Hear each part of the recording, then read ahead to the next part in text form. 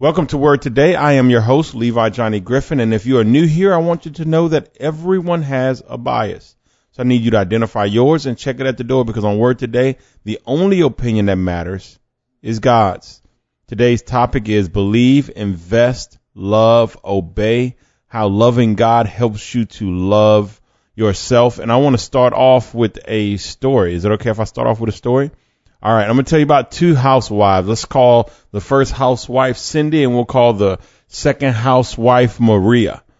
So Cindy, she has a good relationship with her husband, it would appear.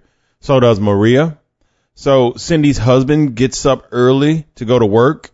When Cindy's husband, Bob, both of the husbands would be called Bob. So when Cindy's husband, Bob, gets up, she has his breakfast packed for him. And she gets back in the bed. She'll pack it and put it out for him, get back in the bed. So he wakes up and he grabs his breakfast and he's out of the door. Cindy doesn't call him to ask what he wants for dinner. She just prepares it. So when he gets home at 5:45, dinner is already made. He comes in. They eat together. She puts his slippers by the living room sofa.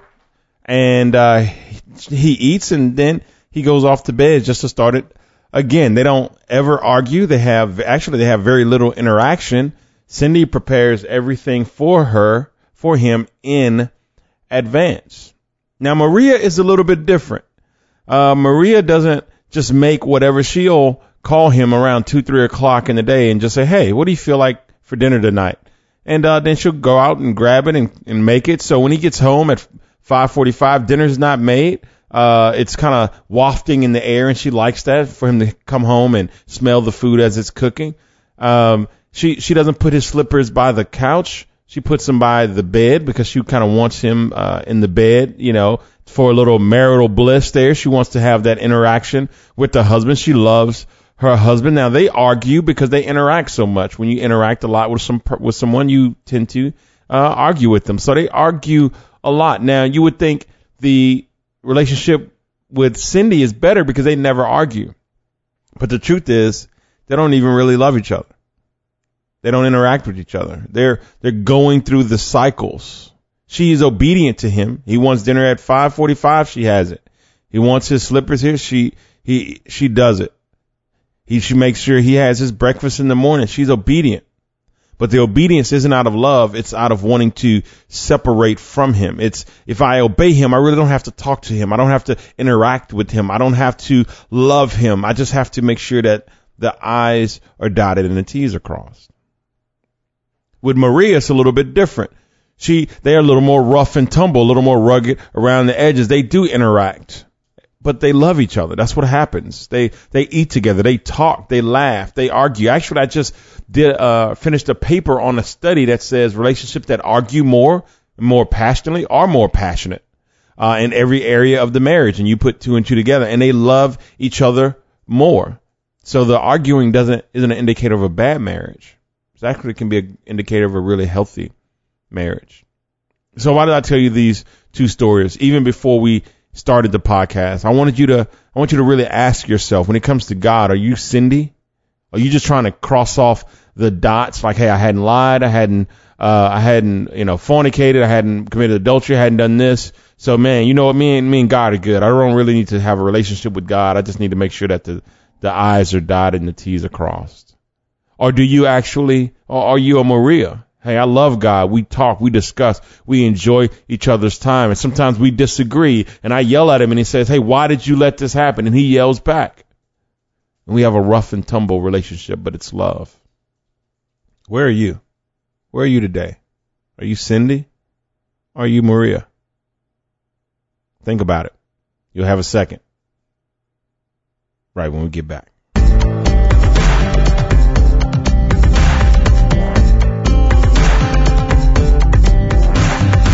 Okay, and we are back here on Word Today, and hopefully you know if you're a Cindy or a Maria. Listen, we're going to get into a lot here, and it's going to seem like we're not following the topic, but we really are. You just kind of have to wade the water out till we get to the end, but it should all pull together and tie in to make a perfect bow in which we should have a strong biblical foundation and a great understanding. Now, there's a couple of things that we really have to learn here, or have to state here before we even get started.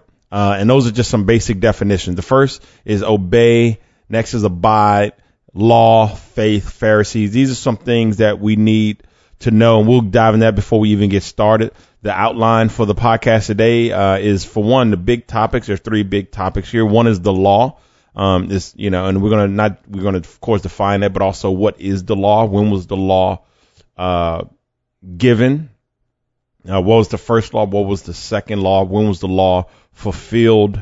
The next big topic here is going to be obedience, or the second law. We're going to talk about that. Why seeking obedience is good and honorable. Why seeking obedience, though it's good and honorable, is ineffective. Why seeking obedience makes one distant from God. Why it causes that Cindy effect. Well, yeah, I'm checking the box off. I didn't do this. I didn't do that. I didn't do this. I mean, I also didn't really pray. We also didn't really worship together, but I checked the boxes off of what you require. Why seeking faith is the only way to please God. We're going to dive into that, and we're going to get deep. Why seeking faith causes a love for God. And then we're going to get on to some points. Why seeking to believe God causes obedience. And lastly, it's all about faith, baby. So we're going to dive into that. Anyway, I know that sounds like a lot, and it is a lot. So I want you guys to stay with me. And I think this is going to be good. I think this is going to be some great, solid teaching for those that are like me, that crave a solid teaching, educating, diving in, digging into the Word of God. I think you're really going to appreciate this today. Now let's begin to unpack it. Some of the definitions. One, obey. To follow the law of Moses. So when I say obey, that's what I'm referring to, just following the law of Moses. You remember those 10 commandments, right? Thou shalt not have other gods before me. Thou shalt not make unto thee any graven images. Thou shalt not take the name of the Lord thy God in vain. Remember the Sabbath, keep it holy. Honor thy father and thy mother. Thou shalt not kill. Thou shalt not commit adultery. Thou shalt not steal. Thou shalt not bear false witness against thy neighbor. And thou shalt not covet. All that Exodus 20 stuff will be the law, but it also goes into all of the stuff that Jesus talks about. Adultery, fornication, all the stuff Revelations talks about, being cowardly. So all of that stuff is going to be considered the law. Faith. Definition of faith is just going to be the Hebrews 11 definition. Faith is the confidence that what we hope for will actually happen. That's Hebrews 11, and we're going to be out of the NLT for all of the scriptures today, except one scripture where I think we're coming out of the ESV. And Pharisee, our last definition, a member of an ancient Jewish sect distinguished by strict observance of the traditional and written law, and commonly held to have pretensions to superior sanctity. So these were the super righteous folks, and not saying they acted super righteous. They literally tithed everything. They tried to follow every law to the strictest utmost, and many of them, if not the vast majority of them, did. They were complete Cindy's in a sense, where they obeyed everything. But we'll see how they obeyed God, but their heart couldn't be further from him. All right. So we've done our definition. Now let's start digging in. The first big topic here is the law, our way to salvation. First thing we're going to learn is first law, when the first law was given. And it was given in Genesis 15:6. Sometime later, the Lord spoke to Abram in a vision, and said to him, "Do not be afraid, Abram, for I will protect you, and your reward will be great." But Abram replied, "O sovereign Lord, what good are all your blessings when I don't even have a son? Since you've given me no children, Eliezer of Damascus, a servant in my household, will inherit all of my wealth." That was the tradition at the time. "You have given me no descendants of my own, so one of my servants will be my heir." Then the Lord said to him, "No, your servant will not be your heir, for you will have a son of your own who will be your heir." Then the Lord took Abram outside and said to him, "Look up into the sky and count the stars if you can. That's how many descendants you will have." And Abram believed the Lord, and the Lord counted him as righteous because of his faith. So what was the first law? The first way to be saved And here I'm using law in the sense of salvation, because the law was given to get people saved. The Mosaic law, all those rules were given for the purpose of salvation. So what was the first way to be saved? The very first way? Faith. Wasn't the law of Moses, wasn't the Mosaic law, wasn't the thou shalt nots. It was faith. And Abraham believed the Lord. He had faith in God, and the Lord counted him as righteous because of his faith. So the first law is faith. And there's theology about the law of first mention. Well, this is kind of the first mention of salvation. And the first mention of salvation wasn't through the slaying of bullocks and goats and through penance and through sacrificing animals. The first way to be saved was faith, belief. But that makes you wonder, why is there so much emphasis on the second law? And what is the second law? It's obedience. It's works. The Ten Commandments, all of those thou shalt and shalt nots that I just read, that was the second law. So when was the second law given? The second law given was in Exodus 20. And everything has to be in context, people. Like, I talk about context all the time, that things need to be, they have to be, they always should be in context. They have to be in context. So why was the second law given? Why was it given? It was given because we have a group of slaves, the Israelites, that had been in slavery for 430 years. They had been in slavery for 430 years. All they knew was cause and effect. You caused the brick production to slow down. The effect is we're going to beat everyone, including the elderly. You caused less bricks to be produced on Friday, so you're now going to have to work extra on Saturday. You're causing an uproar, so the effect is now I'm not going to provide wheat for you to make bricks, and you're going to have to find a way to make your own bricks and produce just as many. That's one of the things that the Pharaoh punished them with when they were wanting to go out and worship God in the desert. So after 430 years of cause, effect, the first law was just faith, but over 430 years of cause and effect and cause and effect and cause and effect in a culture that looked at the Pharaoh as God himself. Cause and effect by the God of Egypt, their Pharaoh. When Moses comes along and tells them, hey, I spoke with God, they're looking for a cause and an effect. Moses can't say, well, God just loves you because he loves you. God wants you into his bosom just because he wants you. Because they're going to say, okay, what's the catch? What's the cause? Their brains wouldn't have accepted a love without a cause. Something good without them first doing something. Okay, we're going to give you half a day off on Sunday because you produced double the amount of bricks on Saturday. They're used to, there was a cause and this is the effect. So the introduction of this is an effect without a cause was just not, it wouldn't have computed.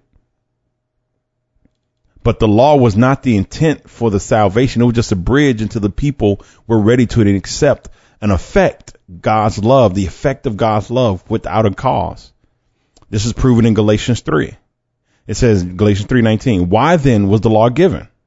Why was the law given if it was just all faith? It says it was given alongside the promise to show people their sins, but the law was designed to last only until the coming of the child who was promised. Hey, you see your sins, you see the problem, there's a cause, there's an effect, but listen, you want the law, you want to get right with God, sacrifice these bullocks, sacrifice these goats. That's the law we're talking about here. The second law, just sacrifice, do this, and now, okay, it sits right with me. I did something and now God loves me because I did this stuff. I obeyed these laws and now I'm right with God. There was a cause, there was an effect. Okay, it makes sense. Everything is right in the world. But Galatians 3:19, it says here, listen, this was only for a time. It showed you your sin. It showed you the evil in your own heart. It showed you what was wrong with your heart and what was wrong with your thinking. And it was only here till it was fulfilled. And Jesus fulfilled it. It says, but the law was designed to last only until the coming of the child who was promised. The child of the promise. That's the child of Abraham, the child of the promise. That is Jesus. Jesus fulfilled the law. And for some of us, we still are on a cause and effect mind frame. But the higher way of thinking is God loves us simply because he loves us. That is the true way of thinking. There's no cause. That's just the effect of God's love. He loves us. He saved us. That's it, period. For some who need a cause, he loves them because of what Jesus did on the cross. But really, that's not, some people need that. Oh, he loves me because of what Jesus did at the cross. That's why he loves me. But that's really not accurate. That's not accurate at all. Romans 5:8 says, but God showed his great love for us by sending Christ to die for us while we were still sinners. It said it loved us before the cross. Matter of fact, the only reason the cross happened is because God already loved us. But some people, they can't accept the effect without the cause. Okay, if we're not sacrificing goats, then okay, he had to sacrifice Jesus. That's why he loved us. No, it's hard for some people to say, no, he loves me just because he loves me. And then some people struggle with just the fact that God loves them at all. He does. So the first law, faith. The second law is that Mosaic law, the sacrificing of bulls and goats and all that. And then we get into the law fulfilled. The law was fulfilled, Matthew 5. Don't misunderstand why I have come. I did not come to abolish the law of Moses or the writings of the prophets. No, I came to accomplish their purpose. What does it say in Galatians 3:19? But the law was designed to last only until the coming of the child who was promised. Now in Matthew 5, we're seeing that. Don't misunderstand why I've come. And this is Jesus speaking. I did not come to abolish the law of Moses or the writings of the prophets. No, I came to accomplish their purpose. The fulfilling of the law. I tell you the truth, until heaven and earth disappear, not even a smaller detail of God's law will disappear until its purpose is achieved. So if you ignore the least commandment and teach others to do the same, you will be called the least in the kingdom of heaven. So don't teach people to just, go rape and pillage and lie and fornicate and adultery. He says, no. That's not what I'm saying. I'm saying that stuff will last. It will last. It says, so if you ignore the least commandment and teach others to do the same, you will be called the least in the kingdom of heaven. But anyone who obeys God's laws and teaches them will be great in the kingdom of heaven. I'm not saying you're going to go to hell, but I am saying you're going to lose your rank in the kingdom of heaven. He says every detail, not even the smallest detail of God's law will disappear until its purpose is achieved, until you are perfected, until you are righteous, till you live holy without a law. Matter of fact, I don't have that scripture up in my notes, so you guys really need to see these notes. There's a lot of great notes. But the Bible even says that. Like, listen, man, this is not a jot or a tittle, right? This is good stuff. It's not going to be changed, and it's effective until we're perfected. It's effective until we're perfected, and it is in effect until we're perfected. All right, what about the second law? Let's dig into the second law. All right, James 1. And this is going to be about our heart, right? So second law, why seeking obedience is good and honorable. James 1:22. But don't just listen to God's word. You must do what it says. Otherwise, you are only fooling yourselves. For if you listen to the word and don't obey, it is like glancing at your face in a mirror. You see yourself, walk away, and forget what you look like. But if you look carefully into the perfect law that sets you free, and if you do what it says and don't forget what you heard, then God will bless you for doing it. If you claim to be religious but don't control your tongue, you're fooling yourself and your religion is worthless. But let's look at 25 again. But if you look carefully into the perfect law that sets you free, and if you do what it says and don't forget what you heard, then God will bless you in doing it. So even though the second law, all of the thous, and in continuation, all of the things Jesus said not to do, and all the things the Bible tells us not to do. Don't lie, don't curse, don't steal, which is part of the 10 commandments, and also not to, don't commit adultery, don't fornicate, don't be cowardly, and that's a good one. I think I have a teaching on just Revelation 12:11 and Revelation period about not being cowardly. But so all of those things are saying, listen, if you do this, it's good. So obeying the second law, all of the laws, it's good and honorable. It's a great thing. So don't misunderstand what I'm saying here. Don't misunderstand me and don't take it as, Levi's just saying we can go do what we want to do. We can just roll and just kind of roll however we want to roll. We can just do whatever we want to do and it's all good. That's not what I'm saying. I'm not saying that just do whatever you want to do and it's all good. That is not what I'm saying. That's not what the Bible's saying. It's, seeking to obey God is good and it's honorable. Now, that's my Bible study alarm right there. All right. Number 2, why seeking obedience is ineffective. So we see that seeking God is good and honorable, but even though it's good and honorable, it's also ineffective. Galatians 3. But those who depend on the law to make them right with God are under his curse. For the scriptures say, cursed is everyone who does not observe and obey all the commands that are written in God's book of the law. So it is clear that no one can be made right with God by trying to keep the law. For the scriptures say it is through faith that a righteous person has life. So even though obeying the law is good, even though obeying the law is honorable, it's ineffective. So it's good to want to live right. It's great. The Bible tells us, James is like, hey, man, James 1, hey, it's good. God will bless you for it. But we learn that even though it's good to attempt to live right, it's ineffective. We can't be justified from it, and it's a standard that we can't maintain, because to break one little law is just like breaking it all if we're looking for salvation through our obedience. Another thing is that obedience makes us distant. Third point here, that obedience makes us distant from God. John 8, the Pharisee replied. Remember when we talked about the Pharisees, we gave a definition of the Pharisees, and the definition was the person or the group of people that had a strict observance of the law. They lived it closer than anyone of us or anyone back then could even live it. And this is what it says. The Pharisees replied, "You are making those claims about yourself. Such testimony is not valid." And this is them yelling at Jesus. And Jesus replies, and then they say, "Where is your Father?" They asked. Jesus answered, "Since you don't know who I am, you don't know who my Father is. If you knew me, you would also know my Father." What is he saying? You obey the law, but you're a Cindy, not a Mariah. You obey the law so you can check off boxes. You're not trying to get closer to me. You're trying to get further away from me. You don't want to see me in the morning, so you pack the breakfast and you put it out on the couch. You don't want me in the bedroom spending time with you, so you put my slippers out in the living room by the sofa so I can read the paper and watch TV. You're obeying me to avoid interaction, not to get closer. So yeah, you check off all of the tick boxes of what I asked you to do, but you never came to seek my heart on why I asked you to do them.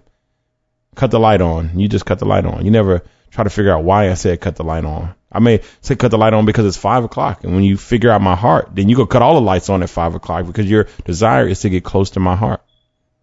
But if your desire is just to check off the tick box, then you're not close to my heart. And Jesus is saying, listen, yeah, you check off the obedience boxes, but you don't even know me, man.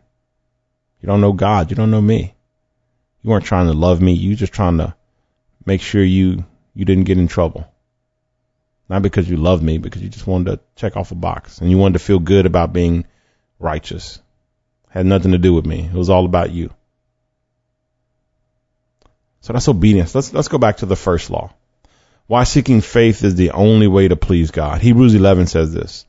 Faith is the confidence that what we hope for will actually happen. It gives us assistance about things we cannot see. Through their faith, the people in days of old earned a good reputation. By faith, we understand that the entire universe was formed at God's command, that what we now see did not come from anything that can be seen. It was by faith that Abel brought a more acceptable offering to God than Cain did.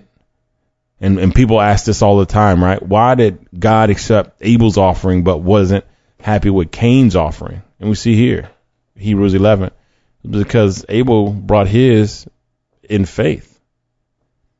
He believed that this is the best thing. God is the best thing ever. I'm going to bring him my best. And he offered with faith, believing whatever God said, whatever instruction God had given, he brought it. He believed it. Cain, not so much. Cain obeyed.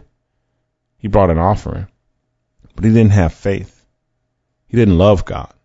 He wasn't a Mariah. He was a Cindy just trying to check off the box. Yeah, I'm checking off the box, man. I'm here in church. You wanted me in church. You said I need to come to church. I'm in church. Here, I'm checking off the box. Am I trying to volunteer and get involved? No. Am I trying to lift my hands and worship? No. Am I trying to have a genuine experience with you? Not really. But guess what? You didn't say, you didn't demand all that stuff. You demanded that I come to church, forsake not the fellowship. So hey, be happy. I'm here. And he's like, no, man, doesn't count. Doesn't count. There's no effort there. And it says, listen, it goes on to say, although Abel is long dead, he still speaks to us by his example of faith. It was by faith that Enoch was taken up to heaven without dying. He disappeared because God took him. For before he was taken up, he was known as a person who pleased God. And it is impossible to please God without faith. Anyone who wants to come to him must believe that God exists and that he rewards those who sincerely seek him. Now, why does seeking faith cause love for God? Because it does. We seek faith, but the byproduct of that faith is love for God. And it really makes sense.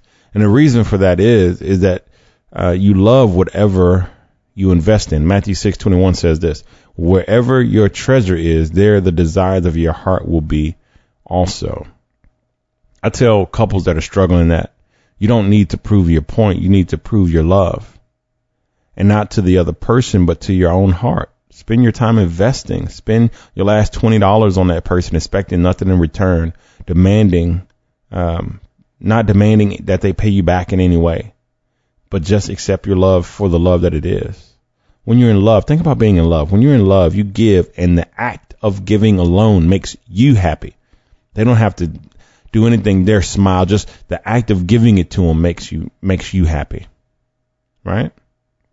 Just the act of giving. And I'm gonna tell you this: if you're in a marriage, you're in a relationship with God, if you're no longer happy by giving, you know what I'm gonna tell you? Fake it. Do it anyway. Put on a big smile. Come to church. Lift your hands and worship. Or if you're in a relationship, give them anyway. Take them out. Take them dancing if they like dancing. And you fake it like it's the time of your life. Why? Because your heart will see your actions and go, this person must be really important to us to do all this for them. Let me up my love for them in proportion to all that has been given to them, to everything that I'm doing for them, taking them dancing, I'm doing all of this stuff. And your heart sees all that stuff and goes, man, this person must be really important. Let me bring my love up to the level of this action. Because you will love whatever you invest in. Where your treasure is, your money, your time, your heart will be there also. You will desire them. They will become the desire of your heart. And the Bible says you will have the desire of your heart. B point there is you invest in whatever you believe in. Hebrews 7 says this. It's New Testament, but it's about Abraham in the first faith, the first law. This Melchizedek was king of the city of Salem and also a priest of God Most High. When Abraham was returning home after winning a great battle against the kings, Melchizedek met him and blessed him. Then Abraham took 1/10 of all he had captured in battle and gave it to Melchizedek. So what is Abraham doing? This is actually the foundation of where we get tithing from. This is where the tithing idea and the foundation of our scriptural tithing comes from. And it's Abraham investing in basically the church and in God's will, God's kingdom. Why is Abraham investing? Because he believes in him. He believes in God. He believes what God says. And since he believes, because Melchizedek is the high priest, and since he believes, he invests. And since he invests, he falls in love with God. Why? Because where your treasure is, where your money is, where your time is, what you value, your time, your money, where that stuff is, your heart will be there also. And all of that to bring me to my very first point. Why seeking to believe God causes obedience.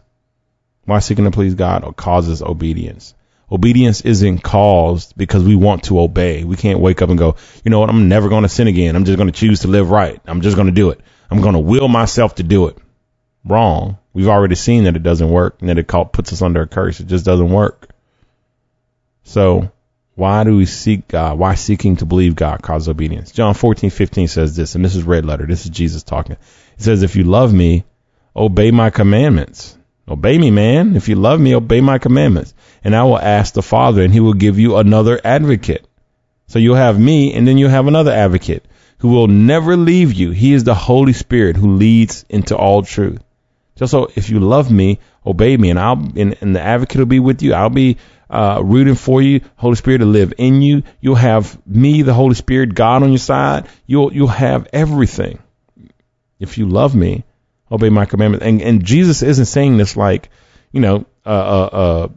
girlfriend snapping her fingers. If you love me, you would have came home. No, he's not saying if you love me, you would obey my commandments. No, he's not saying that. He's saying, listen, don't look at trying to obey my commandments. Don't worry about that. Just look to love me, because if you love me, you will obey my commandments. All right. Galatians 3. Listen to this. Let me ask you this one question. Did you receive the Holy Spirit by obeying the law of Moses? Of course not. You received the Spirit because you believed the message you heard about Christ. How foolish can you be? After starting your Christian lives in the Spirit, why are you now trying to become perfect by your own human effort? Have you experienced so much for nothing? Surely it was not in vain, was it? In the same way, Abraham believed God, and God counted him as righteous because of his faith. The real children of Abraham then are those who put their faith in God. What's more, the scriptures looked forward to this time when God could declare the Gentiles to be righteous because of their faith. God proclaimed this good news to Abraham long ago when he said, all nations will be blessed through you. So all who put their faith in Christ share the same blessing Abraham received because of his faith. But those who depend on the law to make them right with God are under his curse. For the scriptures say, cursed is everyone who does not observe and obey all the commands that are written in God's book of the law. So it is clear that no one can be made right with God by trying to keep the law. For the scriptures say it is through faith that a righteous person has life. Has life. That all brings us back to faith. It's through faith that a righteous person has life. All back to faith. You love whatever you invest in. You invest in whatever you believe in. So you're saying, okay, I want to obey more. How do I conquer sin? How do I obey more? That's simple. Believe more. Okay, so how do I believe more? How do I increase my faith? Well, I'm going to give you two very, very simple tips, two really quick tips. Two things to do to believe more. One, increase your knowledge. If you read all about gas masks, you'll have more faith in their ability to filter deadly gases. You'll quote stats with confidence. You'll be talking about, if in this part has this type of filter, level 3 or whatever, and this type of filter, and if you do this, it'll filter these gas, and you'll become confident in the gas mask.